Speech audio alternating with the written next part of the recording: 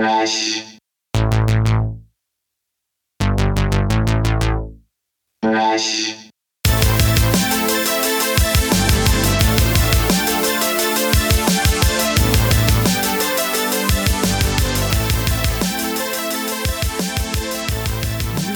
Are hitting something great with this podcast, and of course your TikTok is great. You're killing it on TikTok.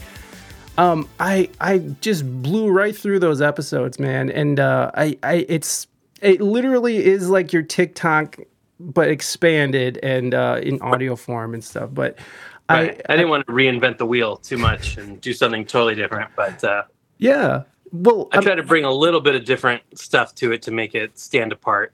Yeah, definitely. Like you got the interviews, certain interviews, Right. and you play a little bit of the music and stuff. It's great, man.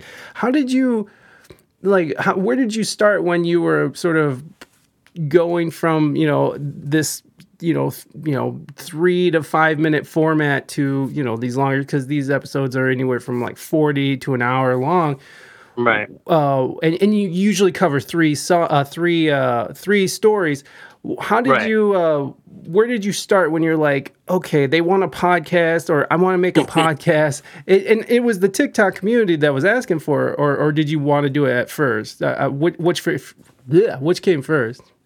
No, yeah, definitely. I did not plan on doing a podcast, but every time I would make a video, I would get people asking, when are you going to do a podcast? Is there more long-term stuff? Do you have a podcast? So, if people are asking for me to do something, it's, who am I to say no? So I'm like, all right, I better make a podcast then. I actually, I've done a podcast before. I used to do a podcast about movies with my wife, and it was just too much time. And we had our second kid, and we were like, all right, we can't keep doing this podcast. So we put it on hiatus. And then as they got a little bit older, we were looking for more creative stuff to do. And I started doing TikTok. And I just kept thinking, I don't have time to do a podcast. And but then people kept asking, so I was like, all right, well, I'll find the time, I guess. I'll do a podcast. And, yeah. And so it's doing really well. Seasons for my own sanity. So it's going to be like 10 episodes in a season, and then I'll take a break and come back and do another season. So that makes sense. That's the plan. It's really difficult to be consistent with these things, man. I made the dumb choice of doing it weekly, and then I doubled up. So now it's 2 episodes a week, and I'll work like 12. Yeah, it's nuts. I'll work 12 hours and then come home and be like, still gotta do this. And then if you got any sponsor reads or anything, that's an even more. It's a lot, man. It's a lot. Yeah, it's definitely a lot. And but I don't know, it's fun. It's been worthwhile so far. Yeah. It's kind of a question. I thought about early on, okay, if I did a podcast, what would it be? And I kind of thought of it'd be hard for me to tell one story for an hour. That's a lot to remember. So I don't think I could do that. But then, also I don't think that would be interesting. I don't know. It's that'd be a full band documentary. And my whole kind of shtick is I'm going to condense a band documentary into 5 minutes. Yeah. But there were a lot of stories that were too long. When I first started doing TikTok, I only had 3-minute videos available. So it was brutal editing these stories down to 3 minutes. It was so hard. Yeah. And then I got the extension. TikTok will let me do 10-minute videos now. But I wouldn't try 10. So I'd do 5. But I still would have to edit down because they were normally too long. So I kind of thought, all right, I could just do this, give a little bit more detail, tell a longer story, but do 3, link them together through a common theme. Because that was another thing too, as I was doing all these stories, I was making these connections, oh, this is kind of cool. This band is kind of related to this band. These bands have a similar story, even though they're totally different bands. So yeah, I was I think I could make enough where I link together these 3 totally different artists and put it into one episode. So yeah, it's worked out pretty good so far. Yeah, no doubt, man. It really is just engaging, and I gotta say, I was just this dude. I was kind of jealous. I was dude, because I've been doing this for 8 years. I was this dude just figured it out. He just get it. But it's more than that, right? It's more than that because you've been sort of building on this from from TikTok, right. And so you had to sort of find your voice on TikTok, and I mean, like, your cadence is great. Like, I really could hear this show being on like NPR or something. You know what I mean? Like, I really feel like you could take this and sell it to NPR or a radio show and make it into something that you could broadcast. Or, man, it really is beautiful. Where did you sort of find this cadence and how you tell your story and how you tell your stories? That's a good question. I don't know. I mean, I definitely love like This American Life, so that's possible. That's like an influence in there. And I just growing up listening to like Behind the Music and just watching band documentaries. That's kind of my influences. I get compared a lot to this guy, Paul Harvey, who I sort of knew him, but like, I'll be honest, I wasn't like that familiar with his work.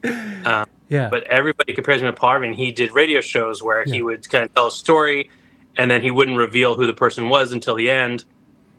And he'd be like, and that was, Albert Einstein. The rest of the story, the rest of the story. I still have not listened to him because I don't want to be influenced by him. But that's actually, it's so funny because that's like my number, you can't see it, but that's like my number one question. It was like, dude, so how much Paul Harvey did you listen to when you were a kid? Like, no, because I used to roll around with my dad, and he was a tire delivery guy. So I would go on his deliveries. And at a certain time, it was like 6 o'clock, Paul Harvey time. We'd listen to the story, and then right at the end, and that's the rest of the story. And it was great. But that's so interesting that that it's just something that sort of came to you. Was that that slow reveal? Was that always a part of the videos from the beginning, or was that something that you sort of stumbled onto as you were creating? Yeah, no, that was not there at the beginning. I mean, oftentimes I would kind of as a basic storytelling device. Like, you don't want to give them the person right away. You want to build up a little bit and then be like, and it was this.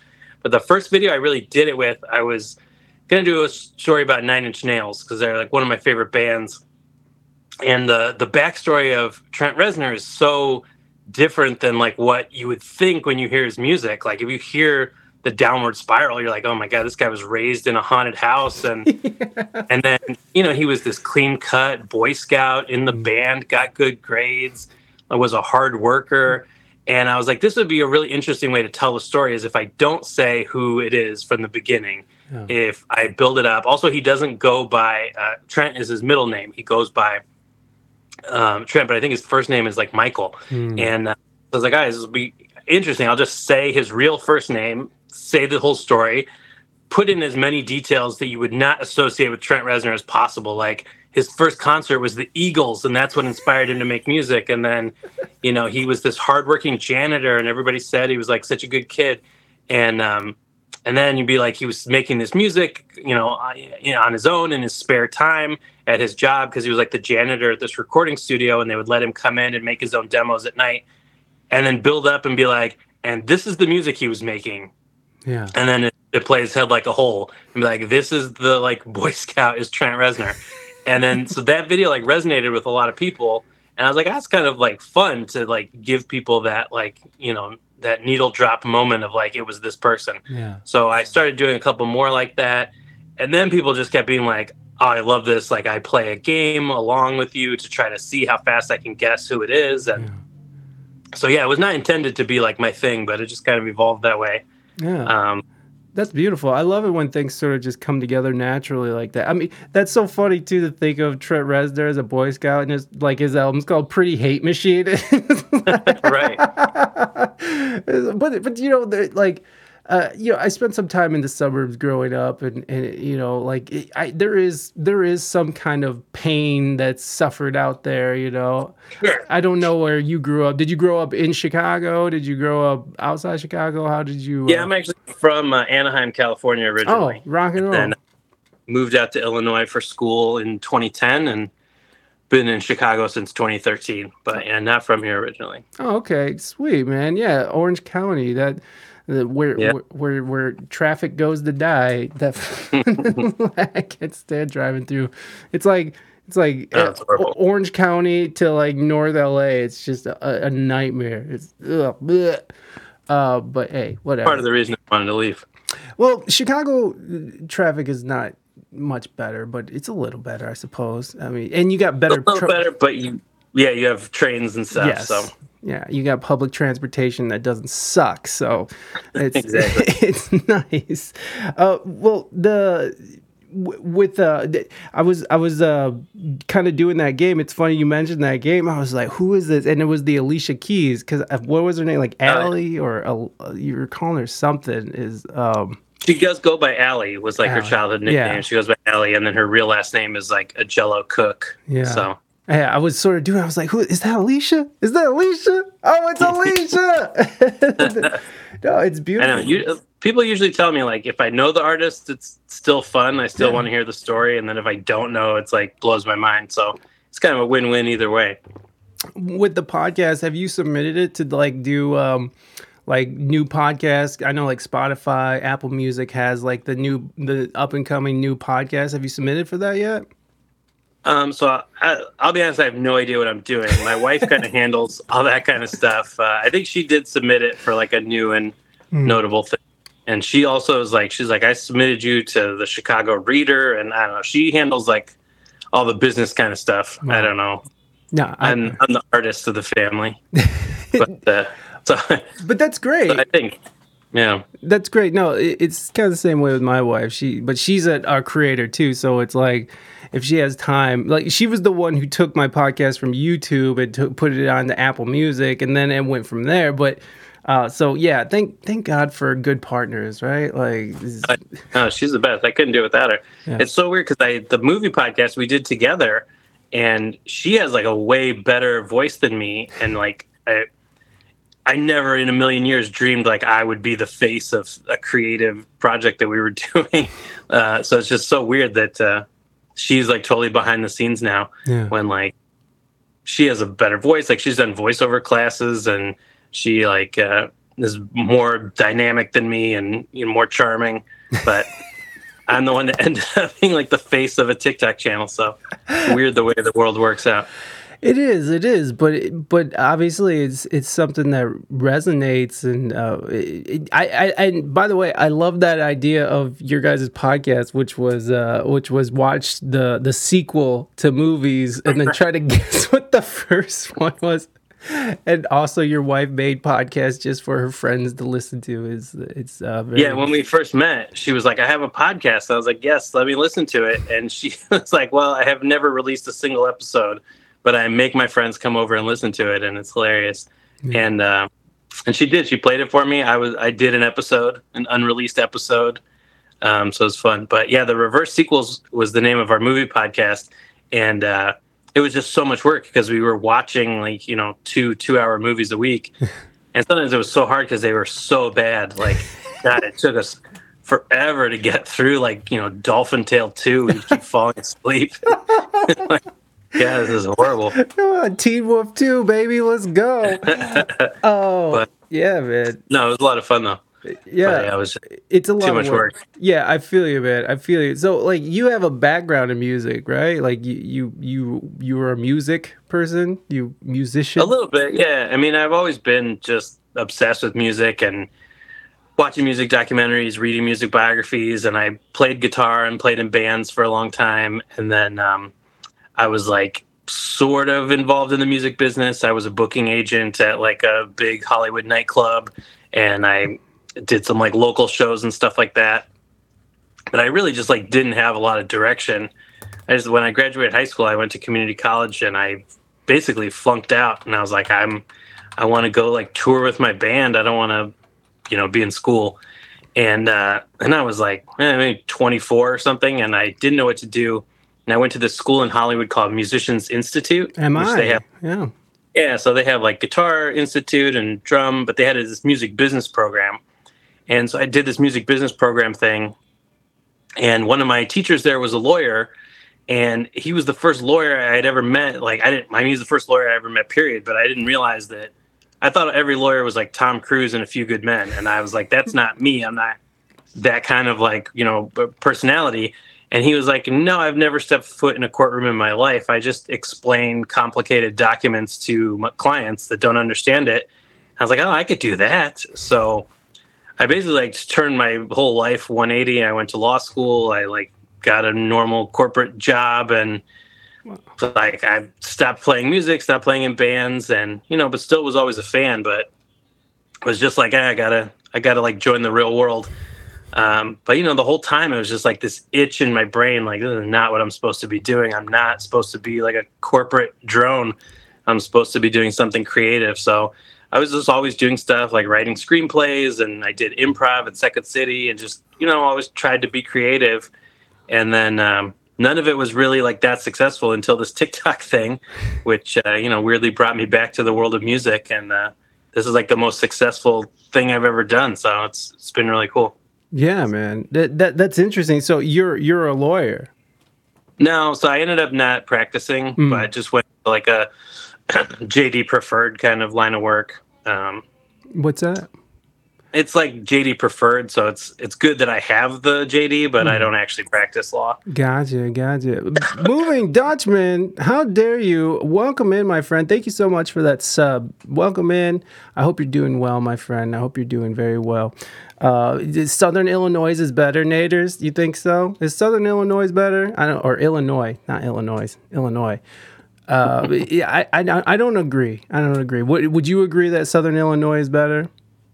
Better than Chicago? Better than Northern Illinois. Oh. I mean, I don't really love any part of Illinois. I don't Oh, no. I mean, there's some good parts, but yeah. I don't know. I don't have an opinion on Southern versus Northern Illinois. We got rattlesnakes. Oh, stop. There's rattlesnakes in Illinois? Get out of here. Gross. I never. And armadillos? You're lying to me. You have to be trolling me right now, Naders. That is not true. That's like okay. Anyways, I've never seen one.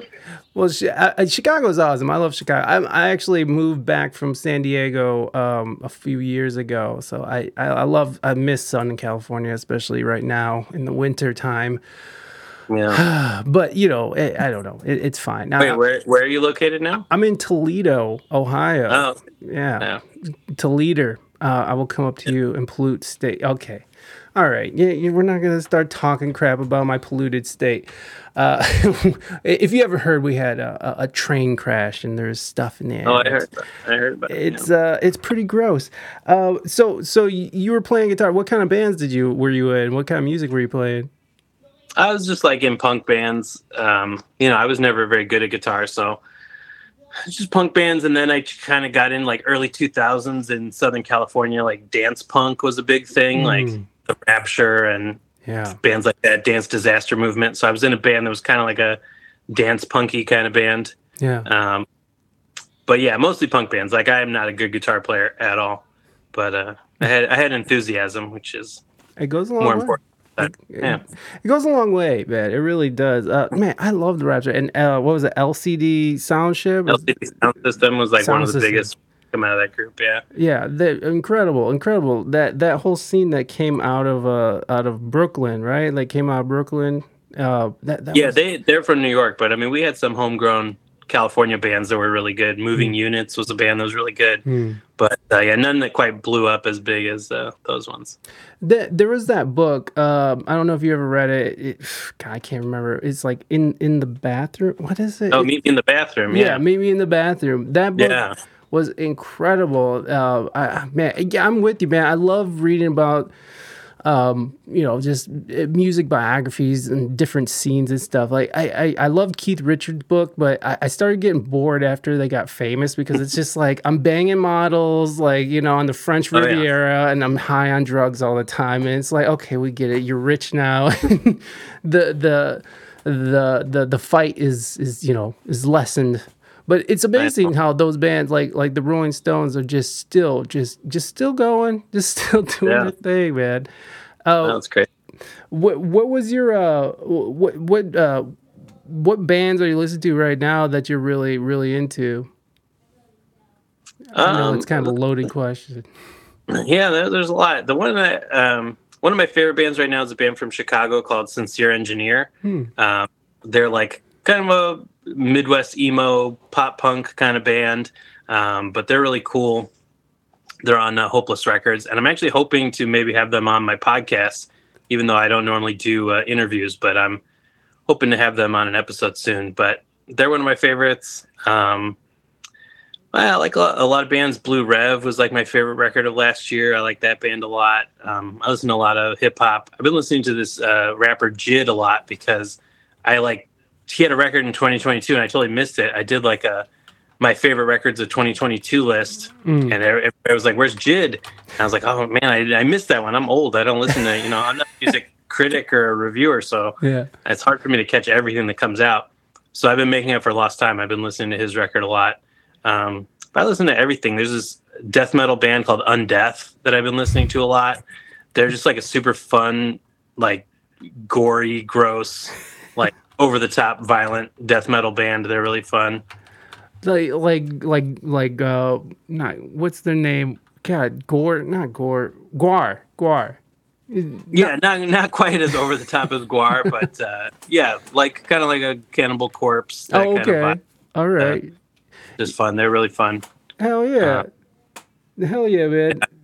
I do love Gwar. I did a story about Gwar once, and like a bunch of people that knew Gwar like commented and posted, and people that had like played with them, like I talked to, and we became like mutual friends on TikTok. So that was actually really cool.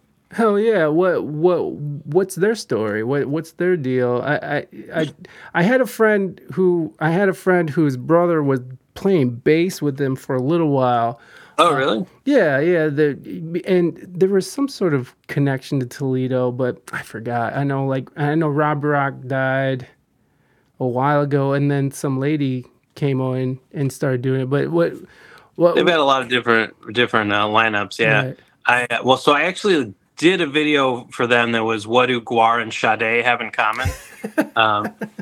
So Gwar was, they came from like a punk scene, and they were playing in punk bands and stuff, and they were this punk band was rehearsing. I think the punk band was called Death Piggy, and they were rehearsing at this like studio. It was kind of like this all-encompassing studio. Bands rehearsed there, and like students shot art films there. And there was this like group of guys that were filming like a low-budget horror movie. And this guy, Dave Brockie, who would become the lead singer of Gwar and was in this band Death Piggy, he saw like the costumes that they were making for this crazy horror movie. And he was like, wouldn't it be cool if we dressed in these costumes and like made a band? And the idea was they were going to make this fake band. It was not called Gwar in the beginning, but it eventually became called Gwar. It was originally like Gwar. It was like 100 characters long. And they would open for Death Piggy. So they would be like this joke heavy metal band from outer space, wearing these crazy costumes and had these like crazy, personas and alter egos. And they would open for Death Piggy. And then they became so popular that people were coming to see Gwar and leaving, and they didn't care about the headlining band anymore. So eventually Gwar kind of overtook them and became the band that went forward. And that's the exact same thing that happened with Sade. Sade was a backup singer for this other group, and other people in the band were like, this one singer, Sade, is better than the real singer that we have. And so they started this side project with her that was also called Sade, and they started opening for this other band. And the same thing, everybody was like, oh, this band Sade is way better than this other band that they're opening for. And then, they went on to fame and fortune, and the other band fell apart. So I did a video linking those two together, which upset some people in both camps. But then some people were like, I also like Gwar and Sade. I'm here for this video. So yeah, well, I same here. Sade and Gwar are amazing bands, and I love how they'll just bring on like current presidents or whatever with their big oversized heads and like just cut them off. I saw this video and where exchange shows were insane. Yeah, no, it's just fake blood and like ICP, like they used to. I just jumped right to ICP, but like just they would always make a mess with Faygo and stuff. It's that whole like immersive experience where you're leaving with some kind of sticky substance on you. It's just it's always a good time. That's the thing about punk too, like because I've gone to some really gnarly punk shows and it's just like beer thrown at everybody. It's wild. Hey, welcome in, Ellie Bot. Ellie Bot 5000, welcome in. Thank you for that follow. I appreciate you. That's a sweet name, Ellie Bot. I hope you're doing well. I heard your episode, and one of the stories was about Wilco and talking about Jeff Tweedy and stuff. And that documentary they did where they showed, that was such a great documentary. I remember that's what got me into Wilco. And then, of course, what is it Hotel Yankee Foxtrot? Yankee Hotel Foxtrot. Yankee Hotel. I always get those mixed up. That's what got me into that band. Have you heard that Wilco's gonna go and do an alternate version of that album? Oh, are they really? No, I didn't realize that. Yeah, they're gonna do. And I don't know. How do you feel about bands that want like go and redo albums? I know I don't have really any other examples except for Roger Waters, who's going to be doing a remake of Dark Side of the Moon. But like, how do you feel about that? Yeah, I actually don't love it. I actually hate on Spotify when I like try to go to listen to an album, and then I'm listening, and all of a sudden some song pops up, and I'm like, this song's not on the record, and then I look and, oh, this is some special anniversary edition where you threw on a bunch of bullshit I don't want to hear. I actually don't like that. I mean, like, it's cool to have the option, but I wish I could also just listen to the record by itself. Right, but the original. No, I move on. Don't be like George Lucas going back to fix Star Wars. Thank it's already you. Star Wars. Thank you. It's like, make more Star Wars, do your thing, whatever. But like, why are you going back and messing with a classic? Actually, I don't. Yeah. Oh, yeah. Where we go? Here it is right here. I know it's probably all tiny for you, but we'll go to release. Record Store Day. Well, maybe they're just trying to get some money for Record Store Day, so I support it if they're just trying to get some money. Right. Hey, Anachronistic Services, welcome in. I don't know if I'm saying that right. Cool. I'm probably not. So it's a Record Store Day thing where let's see, Wilco will release a new version of their 2002 record on vinyl for the annual event, dubbing it Cross-Eyed Strangers, an alternate Yankee Hotel Foxtrot. It will comprise live recordings of Radio Cure, Jesus, etc., heavy metal drummer Pot Kettle Black, Poor Places and Reservations, as well as different versions of War on War and I'm the Man Who Loves You. Okay, all right. I mean, it's cool, but yeah, it's not my thing.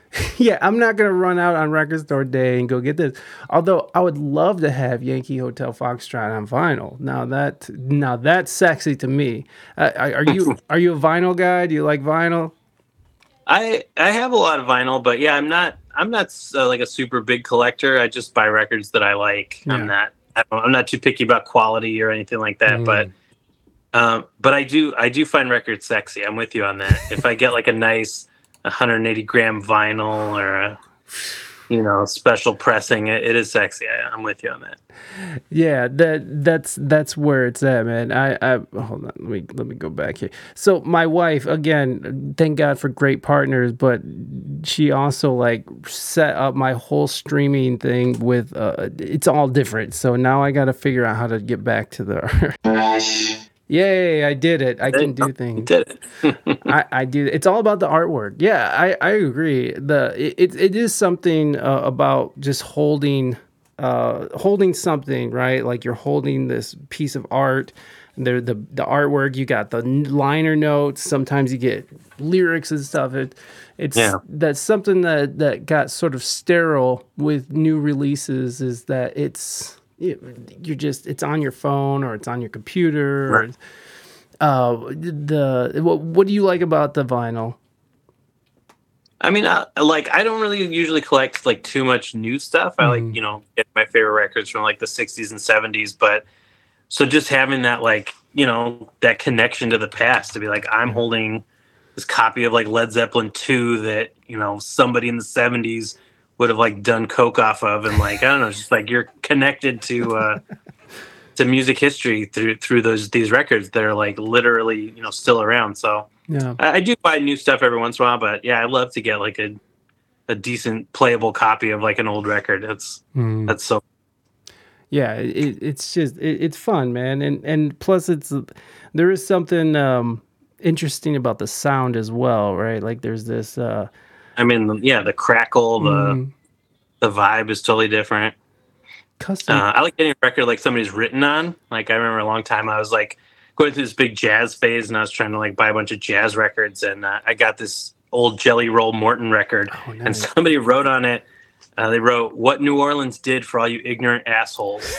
Like, why you would write that on your own record, I have no idea. Like, did they write it right before they sold it? Like, I gotta let people know it's like New Orleans, but one of my prized records just for that message alone. Yeah, that's great. I love that. It's like books that you pick up that's like, just has, a dedication to it, just written in it. It's like, for Veronica, because I love you, or whatever it is. I know, yeah. That's the best. It's something that, I don't know, it connects you to other people in such a weird way. Yeah, exactly. It's beautiful. So when you were doing improv, because I did improv for a little bit, I like that. Oh, yeah. How deep did you get into it? I mean, Second City is world famous, and they got several setups. So how deep did you get into it? So when I graduated law school, I moved to Chicago, and I was just like super depressed. Like I didn't like have a good time my last couple of years of law school, and like all my friends from law school were going to different places. Like nobody was really going to Chicago, and I was just like looking for something to do. And I'd always loved comedy. Like I grew up watching like SNL and all those comedy shows. So I was like, what if I just took like beginner, the most basic class at Second City? Like I have no training. I'm never in a play. I never acted. I never did anything. So I just took like the most basic level. And it's just the first day was so fun. Like the first day you literally just walked around in a circle and you like patted everybody else in your class on the back and just said, "I'm glad you're here." And I was like, this is like the anti-law school. This is like so the opposite of like that like cutthroat experience where everybody's trying to like cut you down so they can get ahead. And here it was like literally our exercise was saying like, "I'm glad you're here," and like I got your back. Like all the values that were in that first improv class, I was like, oh my God, this is like what I need in my life. It was basically like therapy. There was also had comedy involved. And I met a guy in that first day there that's like still one of my really good friends today. So it was a cool experience. So then I went through this whole program. And again, it's like, this is just beginner level stuff. The people that really like go on to do, perform in Second City or like go do SNL, they are part of this program called the Conservatory that you actually have to audition for. And so after the beginning classes, like just as long as you pay your money, you get to go. And so I did all the beginning classes, and I thought, you know what? I'm like, I have fun doing this. Let me just audition for the Conservatory. Let me see if I can make it. So I auditioned and I got into the Conservatory, and then you do like 3 levels there. Then you have to audition again.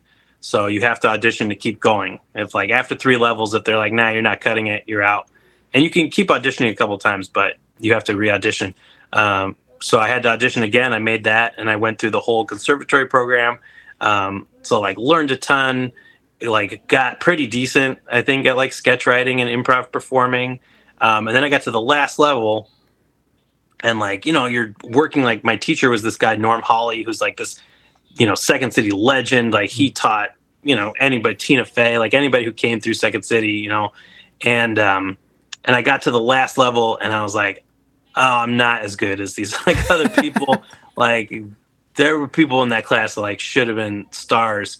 And I was like, yeah, I'm not quite at this level. And it was kind of funny. I met my wife when I was at the end of the Conservatory program, and I met her through a guy I did the Conservatory program with. And he originally, like, she didn't want to go out with me because she's like, oh, he does improv. He's like an improv guy. He thought, like, I don't know if you ever watched the show Broad City, but there's like a Broad City episode where the girl sleeps with this improv guy, but she can only think the whole time about how bad his improv was. So she's like, oh, he's going to be like that. So I actually invited my wife, like, we'd only been dating a couple weeks, and I invited her to come to my, like, final Conservatory show. And she was like, oh my God, this is going to be like so embarrassing. I'm going to have to break up with this guy because it's so bad. But she was like, actually, it was pretty good. So I'll still date you. You guys didn't bomb. It went over well. It was good. It went over well. But it was kind of like, all right, I did this. It was like a challenge, to myself to do this program. I kind of realized like, all right, I'm not going to be on SNL, but it was fun. It was a fun program. I like learned a lot, made a lot of great friends. So it kind of served its purpose in my life. So I recommend it. And whenever anybody asks those questions, like, what's one thing you think everybody in the world should do? I really think everybody should take an improv class. Like the stuff you learn that helps in like your business, your interpersonal relationships, like it's just super valuable stuff. So I agree with that, man. I think that improv really helped me with this podcast, just being able to just responding and just being able, because like I'll talk to a lot of comedians on this show too, because I love comedy. And so I'll have comedians on, and it's nice to be able to respond to something if they go into like a little bit or something. But even I was so terrified that first performance. How was your first performance? Were you terrified? I was just shitting my pants, man. Like I was not, I was not ready for it. How was yours? So it wasn't bad. It's like so weird. Like I'm very much an introvert, but I love attention. So it's kind of the reason TikTok is perfect for me. I'm in my house by myself, talking into my phone. Nobody's around, but then I show it to the world and I get, feedback. So it's perfect for my weird personality. So I wasn't like worried about going on stage. The first performance was probably not good, but also I'd been in bands and stuff, and so it wasn't totally crazy. But the first performance ever, that guy who was my really good friend, his name's Jason. We got matched in a scene together, and like it was early on, so we were learning like basic stuff, and we were learning stuff like always give your partner a name, otherwise you're doing this whole scene and you're like, who the hell are you? And also like a name can be a gift. If you come out and you're like, hey, how's it going, Rufus? And you're all of a sudden like, oh, I'm Rufus. All right, who's Rufus? Like helps. And the other lesson we're learning is like today is the day. So like too many beginning improv people, they make the scene about like, oh man, I can't wait till tomorrow when we go to the fair. So we're trying to learn like, no, you're at the fair. Right. Nobody cares about you talking about what you're doing. Be at the fair. So move it up. So we're like learning these lessons. So we go out on stage. I'm matched with my friend Jason. And the first thing he says is, well, Patrick, today's the day. I was like, all right, so you gave me a name, but it's my own real name. And your setup for the scene is literally the phrase, today's the day. And then you said yes and I did. I was like, that's right. Today's the day. They were whatever. I don't remember what the scene was, but it was actually helpful. Like it was so bad. It was like literally the worst possible setup you could have. I was like, well, it's all uphill from here. Oh yeah. It was a good time. No, yeah, man. That whole the first, I mean, because there was like a couple scenes where I was just eating shit because I was just so nervous. And I've been performing my whole life, I started out as a tap dancer and then musician. I've been on stage, like I've gotten so comfortable on stage, like I have to like remind myself I'm on stage, like to the point where like I'll be like, oh Jesus, like I'll smell myself in a room full of people and grimace at my own smell. And but yet as soon as I lost the instruments or whatever, it was you're right there, and that's why I could never do stand-up comedy. I was just scares the shit out of me. I and it seems lonely. It seems lonely to be. I tried stand-up a couple times, and very lonely. And also I had like a horrible experience. I went and did it, and like I did like an open mic, and you sign your name on this sign-in sheet. And I went the whole night, and they never called my name. And then they got to the end, and they were like, and our last comedian is some other guy who's not Patrick. And I had to go up and be like, hey, I wrote my name on the list. I've been sitting here through like a 2-hour open mic waiting to go on. And she was like, oh, oops, okay, and one more Patrick. And so I performed for like 3 people, and it was horrible. And I came back one more week the next week to try again. And not for me. Not for me to stand up. But I love stand-up comedy. Yeah. But I think, too, just takes a long time to get good at it. And I didn't have the patience for that. Yeah, dedicating a lot of time, going out all the time. Like, I mean, listening to like comedians' podcasts, it just seems like your whole life has to be that. And if you have kids or a wife, I mean, God help you. Like, but it's nothing that. I tried stand-up comedy at my dad's funeral, which was like, what? Yeah, it was like cracking jokes, trying to like make, because I don't know, man. I mean, Sure, you got to do that. yeah. What was funny is that my asshole uncle, who's like this really pious prick, who he's actually a minister or I don't even know what he is. He's in some weird church where it's called Western Roman Catholicism or something. I don't know. It's weird. They think that the where the priest stands is actually heaven, so you can't even go anywhere near it. It's weird. They don't dance at weddings. They don't drink, which whatever. It's weird. Okay, it's a bunch of weird stuff. But he's very conservative, and he was laughing at all the jokes. As my mom's sobbing in the front. And my mom is like, basically crying through my set. And I'm just like, God, Mom, come here, break. But they gotta have some levity at a funeral. I think so. And I think that was the idea. But that was like my only time I ever did something, and that was stupid. It was it was silly. It was very silly. So you've written. You write. You like write like sketches, you said, and right, yeah. I've always wanted to be a writer. I mean, I wrote MP3 blogs back in the day when an MP3 blog was cool. So I did blogs. I've written for like local newspapers and zines and stuff like that. My parents were both writers, so I always wanted to be some kind of writer. I worked on screenplays, and I'm actually trying to like leverage this TikTok thing into a book. I got a book agent and trying to sell a book to a publisher. It's like a way longer process than I realized. It takes like forever, but still in the works. So hopefully I do a book of music stories. Wow. And that's my dream. Even though like everything I've read about the book industry is, not great. Not a lot of people read anymore, but I don't know. It's a dream. So well, it would be awesome. I mean, like audiobooks are very popular, right? So that I know, definitely I would want to read it myself too. Yeah, well, you have the voice for it, you have the cadence for it. So I think that'd be awesome, man. That would be really amazing. I hope the best for you in that regard. So would it be sort of formatted how it is now, or do you have an idea of how you do it? Do you have like do you have it written already? Like, where are you at with it? That's the whole thing. Go ahead. So to get the agent, we had to like put together a proposal and the idea of the book. It's actually my wife's idea. So like when I said like my wife handles the business stuff, like she put together this query letter and found the agents to like submit it to and sent it out. She like handled all that for me, and which like was great. I wanted to help, but then like the day we were like, okay, we're gonna send out all the query letters, I had like a super busy day at my real job, and she was like, all right, fine, I'll do it. And she sent out like 40 letters. Wow. And but yeah, so we had the whole concept. Like you have to write all this stuff, like who the target audience would be, and all this stuff. And then we had to do sample chapters.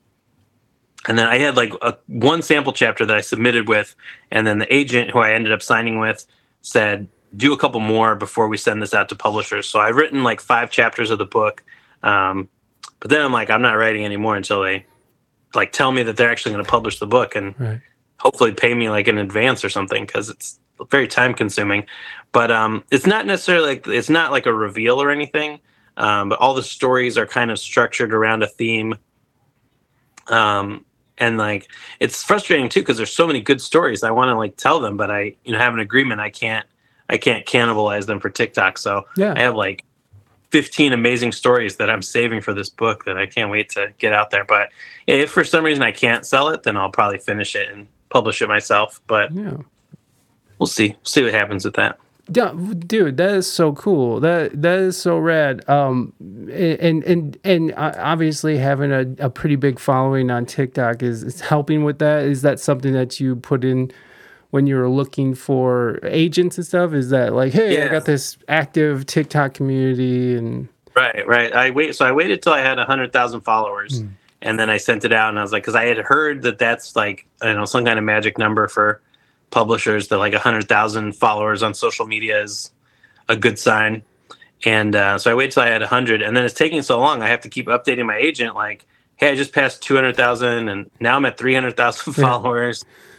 So we've had to update the proposal a couple times, but That's it's just right. like apparently it just takes months for people to like even read it. So we have all these people that we haven't even heard yes or no from. So wow, that seems that seems a little daunting, but I mean, you know, what else are you doing, right? You're making podcasts. You got other things going on. that's going on, yeah. So see what these things will pay off. Yeah, hell yeah, man. So when you're doing these videos, do you write a script for everything? No, so that's the thing. Like when I first started doing it, you know, it was supposed to just be like I don't know, you know, a fun project that didn't take up a lot of time. So when I first started doing it, it was just stories that I already knew.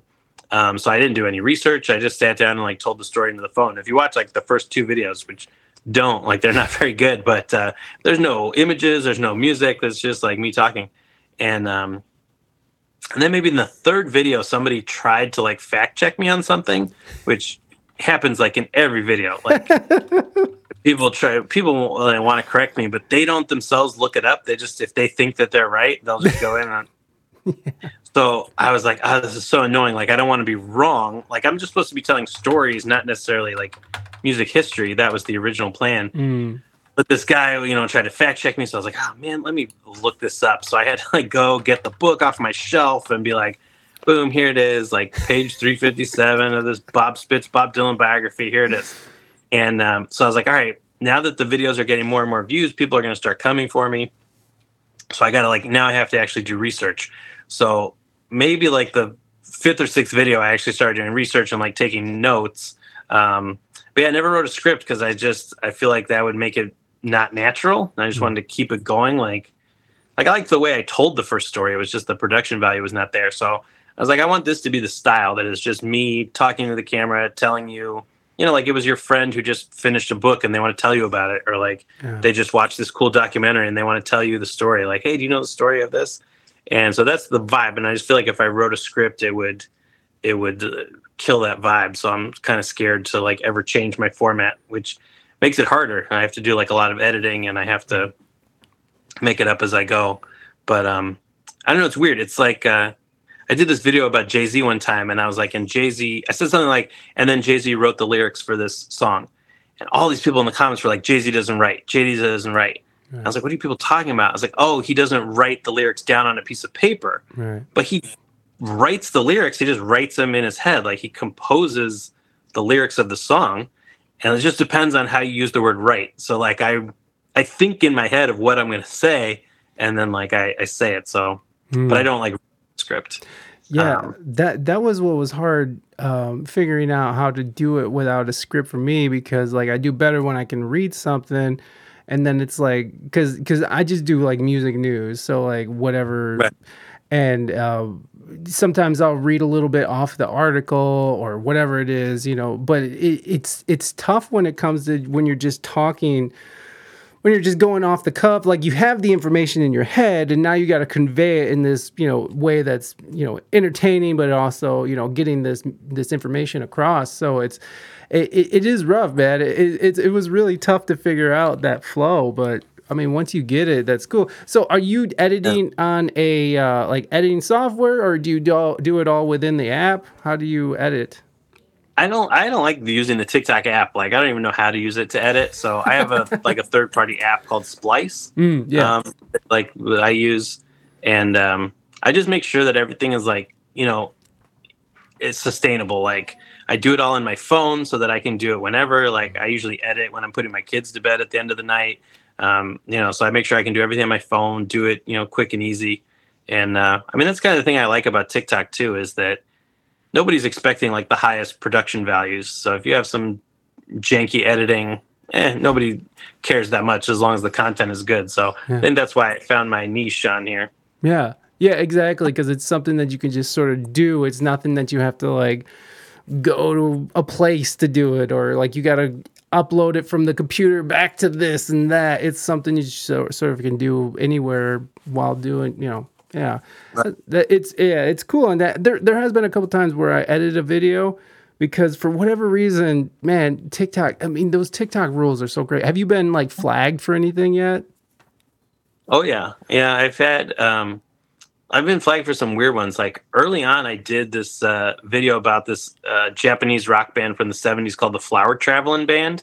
And I just happened to mention in the video that like their first 2 album covers feature the whole band naked, but it doesn't show anything. Right. And like even the clip, even like the still that I used of the album cover was blurry, but it's like, you know, they're like, you don't see their junk. It's just like them naked, but like, you know, their legs are closed or whatever.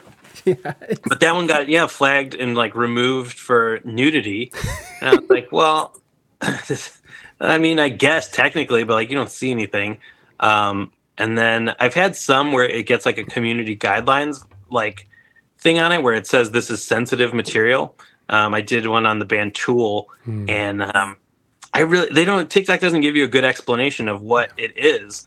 And the guitar player for Tool, Adam, got his start as like this visual effects artist, and he worked on like Freddy Krueger movies and all sorts of stuff. He worked on like Jurassic Park and stuff. So in the video I have like footage of him, but it's like, you know, him making a Freddy Krueger mask. It's not like anything actually gory, but that one has like a sensitive content warning on it, which I think killed the views on it. But I've had a couple. I did one where I couldn't figure it out, and then like I appealed it. And they said, this contains child nudity. And I'm like, well, you got to be kidding me. What in the hell are you talking about? And I didn't even think of it because it's so part of our culture. But I had used the cover of Nirvana's Nevermind. It appeared in the video. And I was like, all right, you know what? You're actually right. I guess that is technically, you know, a little boy dong. And that boy, as a grown-up, is not thrilled with that being a ubiquitous image. So I was like, all right, you know what? I'll take this video down. You got me on that one. You got me, TikTok. You got me. No, dude, it's so frustrating because I had like so many hits against my account. And I was just like, I'm about to lose my account. And I had just hit 20K. Right. And I'm just like, you know, I'm doing okay. And you know, you get into the creators club or whatever it's called, you know, they pay you that horrible amount of money, $1 for hours of like sweating and putting your time into it. But I was freaking out about it, and of course I've been kicked off for a week or whatever. But then I appealed because they were taking down my videos, and then they were putting them. I would appeal it, and they would put them back up. And then they would, but they would still be on my strikes against me. So I'm just like, yo, why am I almost about to be I'm about to strike out here, and all these have been, you know, reinstated. But you're sitting here, Movie Dutchman, 199 subs. How dare you, you son of a gun? Thank you so much, buddy. I appreciate you. I appreciate you, my friend. We'll get you some more love here. Our guest has to go soon, so I want to get as much out of him as I can. So we'll get you, buddy. It's ridiculous. No, TikTok is so frustrating. It's just there's no clear guidance. There's like no transparency. Like you never know why something is taken down or what's happening with it. It's very frustrating. Absolutely, it's crazy. It's crazy. With the people coming, how much time do you got, buddy? Like, I don't want to keep you. A few more minutes. Yeah, no problem. I can do maybe 15 more minutes. Okay, cool. One more dollar holler. I appreciate you, bud. I appreciate. Oh, you're talking to Chris. Okay, okay. You guys talk amongst yourself. The people coming after you thing is like so. It's crazy, man. Like you were saying, you might get something wrong. They're fact checking you, or has anybody ever called you like racist or anything for covering like you know, black music or African American music? Have you ever had anybody come at you like that? Yeah, you know what's interesting is not really. Early on, I did this video about this woman, Sister Rosetta Tharpe, who's one of like the first like pioneers of rock and roll. And she was a gospel singer, but she played an electric guitar. And like if you hear her playing, it's like this lady's shredding like you know, Chuck Berry. She was a big influence on Chuck Berry. So she's like one of the early figures of rock and roll. And she was also bisexual and, you know, like just has this really fascinating story. And I think stuff like that is important. I'm mostly a rock and roll historian. I'm talking about rock and roll history. like the roots of rock and roll are like come from Black people, and it's important for me to cover. And so I did have like only like 2 people out of like, thousands of comments. So it wasn't like a lot, but I still consider everybody's point of view. And a couple of people did say like, this is not your history to be telling. You shouldn't be saying this. Yeah. And I don't know. So like, I really did think about it. And but I just thought like, okay, what are the alternatives? The alternative is that I don't talk about any Black artists on my channel. And then I only have a channel where I talk about white people, and then I'm just like not interested in that. I mean, there's so many of my favorite artists that are people of color. I don't want to do a channel that's all white people.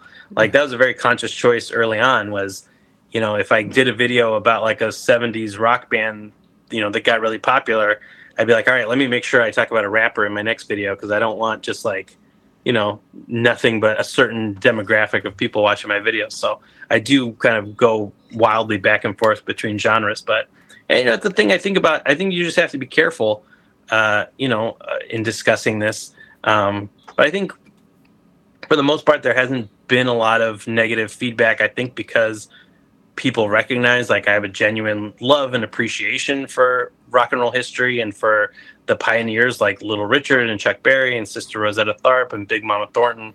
Like, so they know it's coming from a good place. And, also like I never knew what to call myself at first because I'm not, a professional critic. I'm not a historian.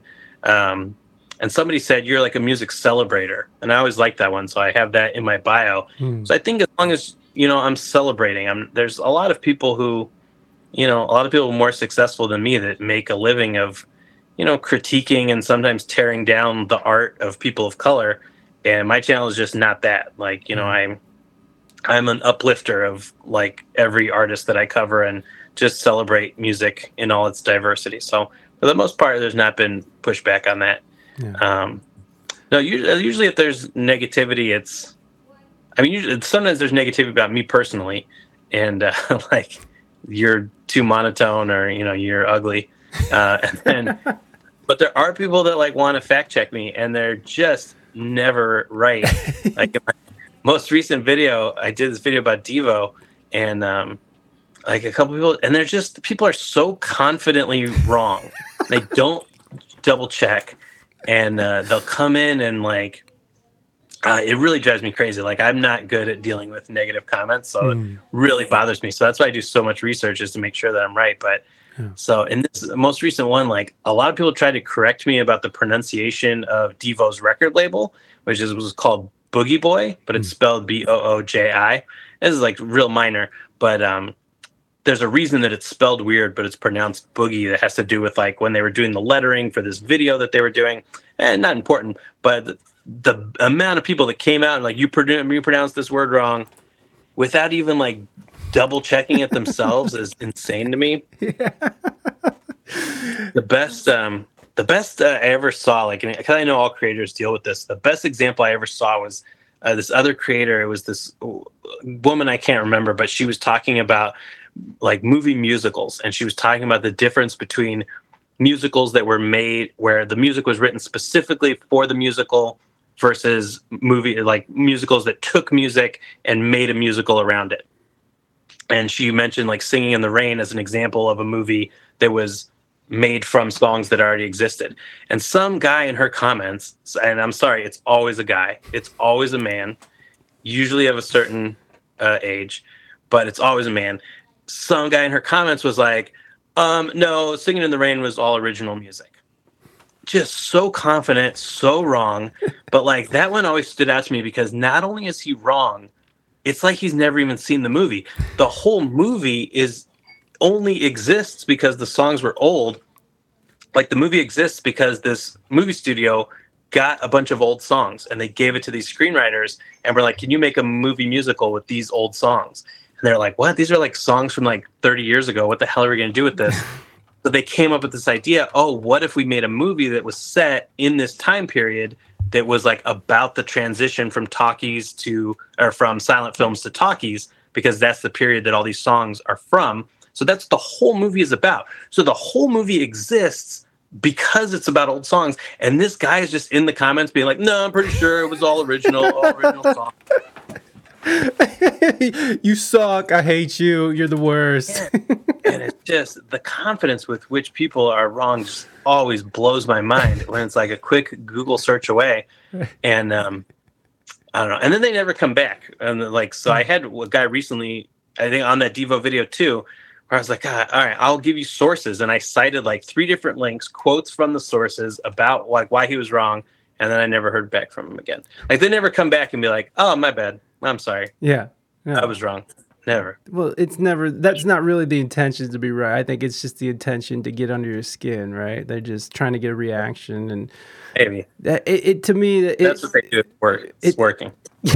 I feel you, man. No, I just do you know who Kevin Gates is? He's a rapper. Yeah. So and he's known for saying some wild stuff. And by the way, Serial Killer, thank you for that follow, buddy. He's known for saying some wild shit, right? And he once said that he recharged his car battery with his bare hands. And so he's on this podcast where he's talking about how he went on a dry fast for about a month. And a dry fast is no food, no water. And I'm sitting there like, wait a second. Wait, I thought it was like 3 to 4 days you can't live without water. And so I Googled that shit. And I'm just like, yeah, it's okay. All right, sweet. So I make a whole video. It's like, why do people even talk to this dude anymore? Because he's just constantly lying, and it's hilarious. And I actually like Kevin Gates as a rapper. I love that he just makes shit up. Like, and Ray J is the same way. Like, he just makes shit up. He doesn't even care. He doesn't even care he's on the internet, and everybody can fact check his ass. Don't even care.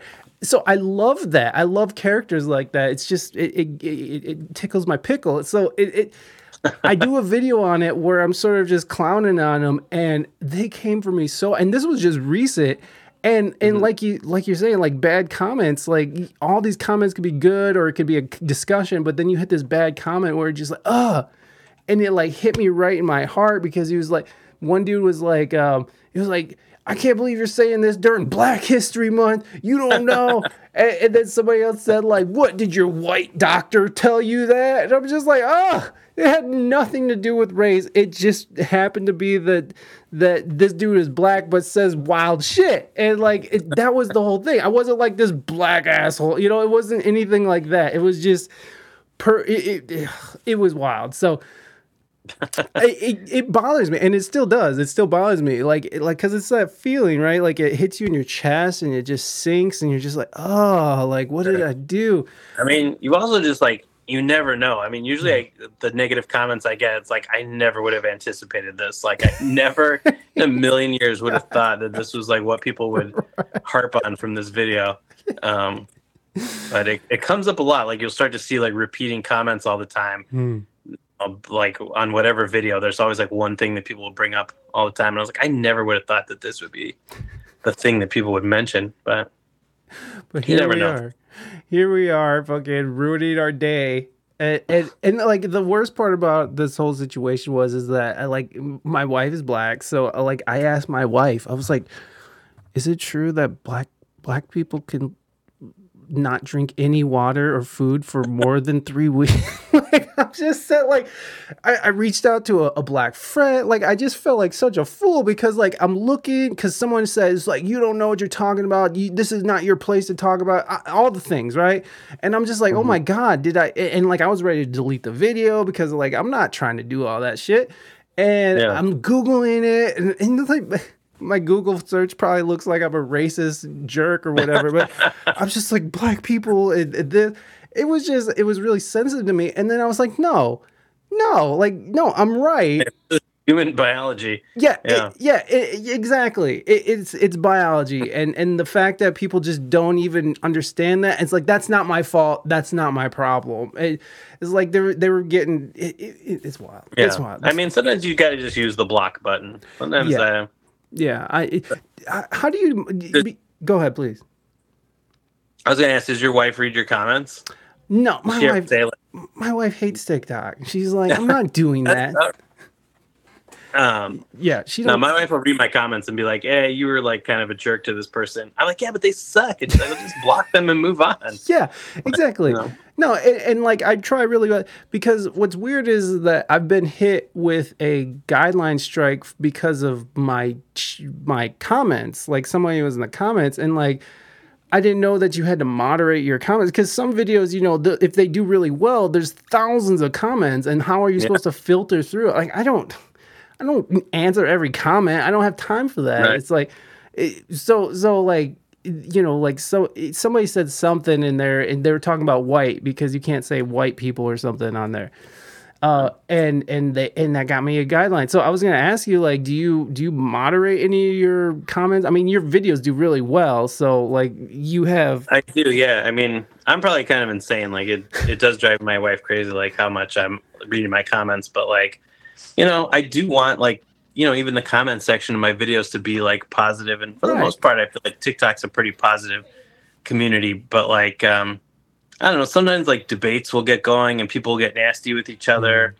And sometimes I think like, well, you know, it's not my business. Like, you know, they can go back and forth. But then I think, who needs this in the world? Like, I have the power to delete it. So yeah. One time I told somebody, like, you know, I don't know, they were doing something stupid. And I was like, you know, get off my page, or like something like that. And he was like, well, who made you the god of TikTok? And I was like, oh, wait, I am the god of this page. Like, TikTok made me. Like, I can block you anytime I want. So I did block him. So I do go through and, like, moderate. And, anything that's, like, you know, racist or homophobic or anything is out. And I don't know. I'm kind of, like, fanatic about it. Like, I'll go to their profile and look, like, especially like, so if they're not following me, they're already out. I was like, you're not even a fan, get out of here. But then like, if they're following me, then I'm like, oh man, all right, now I got to look deeper and see, like, are you cool or are you a horrible person? And that sucks. I'm like, what have I done wrong to make you follow me? And then like, you're a literal Nazi. So, no, I go through and block those people for sure. Oh my God. Yeah, no, because sometimes, like, you know, some of the news stories I do are kind of controversial. Like Roger Waters right now with his with his interesting views on all of what's going on in Ukraine and Russia, about Israel and stuff like that. You know, talking about that stuff, it brings out like the best and worst. It's like, because the Jews are dead. It's like, hey, whoa. Let's just talk about this rationally and not be wild. So I find it important because same reason. I want it to be a place where you can have open discussion, but I don't think it should be at the expense of somebody else's, you know, day, you know, like it. And of course, opinions are always going to hurt someone's feelings somewhere. So like that, to me, I'm just like, I whatever. But if it's like blatantly like, you know, like they're just in the comments just saying horrible things. It's like, you got to go. You gotta go. And then I do the same thing where I'll go look at their page. They have like 0 followers, and they have some stupid picture of them. You know, and it's like, why did you even put your picture on? An idiot! Like, you're gonna go around saying this stuff. Yeah, it's wild, man. It's a wild. Pretty fanatic. I do, like, you know, I can't respond to every comment like you said, but I do read them all. So like I make sure like I'm at least reading, and so it is kind of crazy if you have a video that goes like viral and then you wake up and there's like hundreds of comments to go through. But they are fun, though. They are fun. Even when they're talking shit about me, I just like, I don't think I could have handled this as a young man, but I think as an older guy with a little bit of experience in my life, and it's hilarious. It's like, your fucking double chin is gross. It's just like, it is. I hate it. No, I got these weird comments about my appearance. It's like, what? Are we trying to bang? Like, what do you care? Like, you want to hear about music history or not? But I guess some people will be like, you're bald. I'm like, I've been bald since I was like 22.